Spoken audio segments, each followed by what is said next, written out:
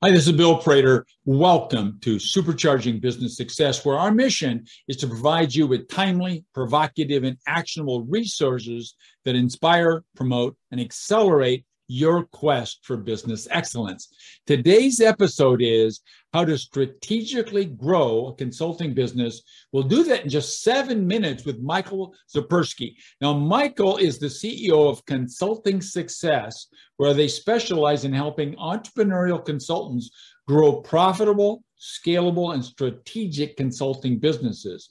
He's advised organizations like Financial Times, Dow Jones, RBC, and has helped Panasonic launch new products into global markets. But more importantly, he's helped over 500 consultants around the world in 75 different industries add 6 and 7 figures to their annual revenue.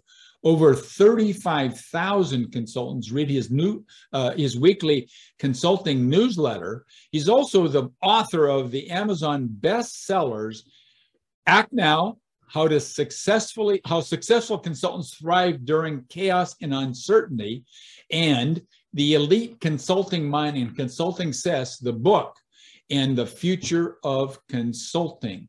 Michael, it is fantastic to have you here with us. Bill, great to be with you. You need to catch your breath after that. It was a bit too long, wasn't it? Well, I thought it was just right. Now, I knew all that, so I found myself racing just a teeny bit. But you're an accomplished man. It's great to have you here, Mike. So tell us, who's your ideal client, if we don't know already? Yeah, no, you said it. So we help entrepreneurial consultants to build profitable, scalable, and strategic consulting businesses. The one distinction, what does entrepreneurial consultant means? A lot of people might call themselves a consultant, but they're really operating with the mindset and the actions of a contractor. They have maybe one, maybe two clients. They have all of their eggs in one basket. Even if they have more clients than that, they're typically a standard consultant / contractor is much more focused on the delivery of the work. An entrepreneurial consultant is, of course, thinking about the delivery of the work, exceptional value, but more importantly, they're thinking about how to build a thriving, successful business for the long term. That was fantastic. And that should resonate with a lot of our listeners. So what problem do these people share besides that focus on production instead of marketing and business building? So what's the problem you solve, Michael?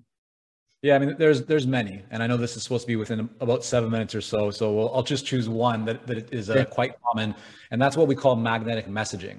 And so it's the lack of a magnetic message. A magnetic message is a message that you put in front of your ideal clients. It might be on your website, your LinkedIn profile, your marketing materials, your ads, whatever it is. When someone says, what do you do? How do you respond? It's the message that gets the attention and interest of your ideal clients. So they really want to have a conversation with you. What we found pretty consistently across the board is that many people will say things like, yeah, I'm not getting enough leads. My marketing isn't working for me. And if we trace back the cause of that, in almost all cases, it's because of two things. Number one, they don't have clarity on who their ideal client really is. And then number two, they don't have a message that gets the interest and attention and truly resonates with that ideal client. And so the magnetic message, there's 3 parts to it. You can tell me if you want to get into them, but that's really key, is that you have a message that will resonate with your ideal clients. Then you can start to apply it to all these materials and everything else that you're doing. That'll help you to create a lot more interest, a lot more awareness, a lot more conversations. And that's what leads to more business. So I liked you dangling those 3 things in front of us. That was beautiful. So what are the typical feelings, emotions, symptoms, Mike, that our listeners might be feeling inside that give them the signal that they need to talk to you and your team up there in Canada?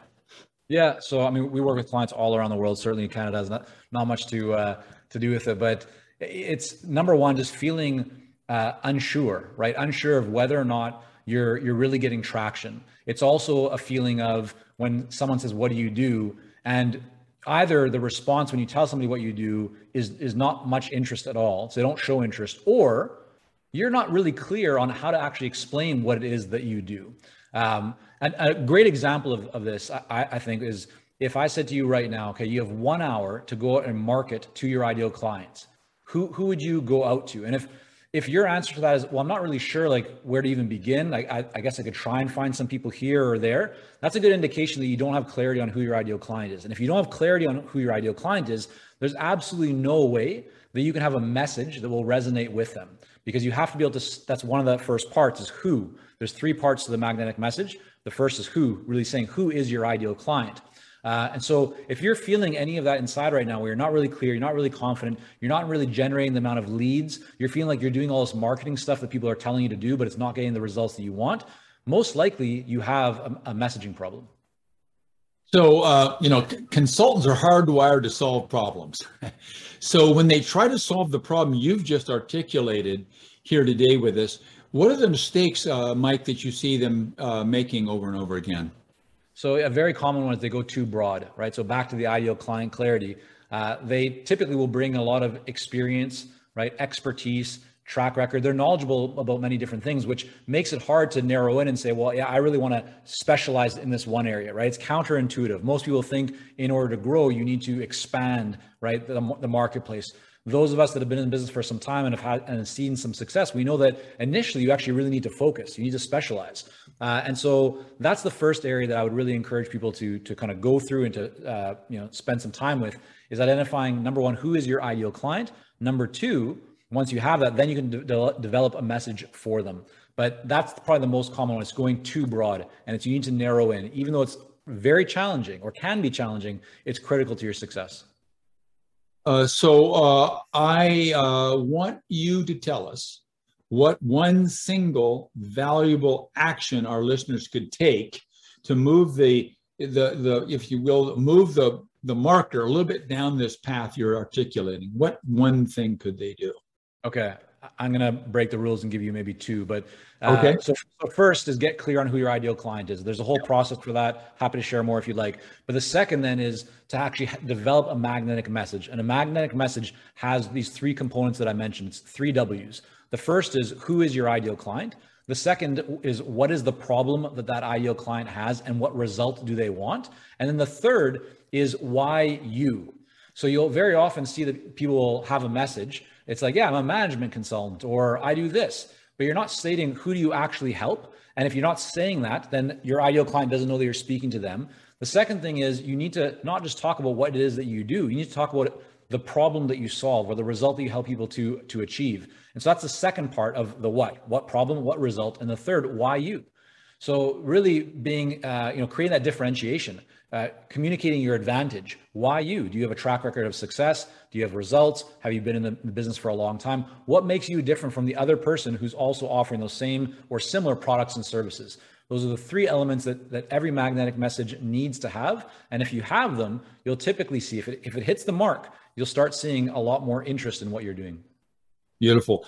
Now, I know our listeners are scrambling, they're writing notes, they're trying to keep up, and they can't quite do it, but I know you've got a valuable free resource for people. So tell us what the resource is, and then where would they go on one of your websites, Mike, to get their hands on it? Sure. So yeah, we've compiled, Bill, our most kind of popular articles, best practices into a consulting blueprint. If you go to consultingsuccess.com/blueprint, you can access it right away. And it's filled with pages of, again, our most popular, kind of highest impact consulting resources and articles to really help you to grow your consulting business. So, Mike, look, true confession, I know you're a resourceful guy, and I only thought of 6 questions. I told you I'd have 7, but I only thought of 6. So what's the question you were waiting for me to ask you? Tell us the question and then give us the answer, if you would, please. Yeah, so just this morning, I did a live stream on LinkedIn, and I wanted to talk about an issue that I see a lot of people in professional services have, which is how to deal with expanding your capacity, right? When you start reaching that kind of point in your business where you can't see how to deliver more because you can't take on any more clients, what do you do? And so there's 3 things that I shared during that session today, which I'll share here today, and that is what I call the capacity expander model. The first thing that you can do is to increase your fees. Once you do that, that gives you now more money to be able to invest into your business, but also fewer clients. So right away, fewer clients, more income, right? That increases your capacity. Second thing is start building your team. Far too often, people will wait too long to try and do things themselves. A team doesn't have to mean full-time people. It can be a virtual assistant. It can be a freelancer, a contractor, but really identifying low-value tasks to get off your plate and get other people to do, that's really important. So then you build your team. Third is bringing in better systems and better processes into your business. That'll make everything that you do more efficient, more effective. That'll increase your profitability. Again, each one of these things is expanding your capacity. So I know we only got a minimal amount of time here, Bill. Happy to go into more detail if you want, but those are 3 things that I would recommend anyone, especially in professional services, look at doing, right? Number 1 is increasing your fees. Number 2 is starting to build your team. Number 3 is systems and processes. And when you actually have somebody or people in terms of building your team, they're the actual best people to start documenting your systems, your processes, developing SOPs, standard operating procedures.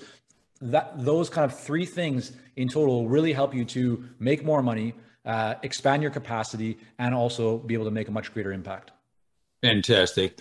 Now, listeners, look, seriously, if this is resonating with you at all, you've got to reach out and talk to Mike and his team at Consulting Success, where they can help you do exactly what he's verbalized.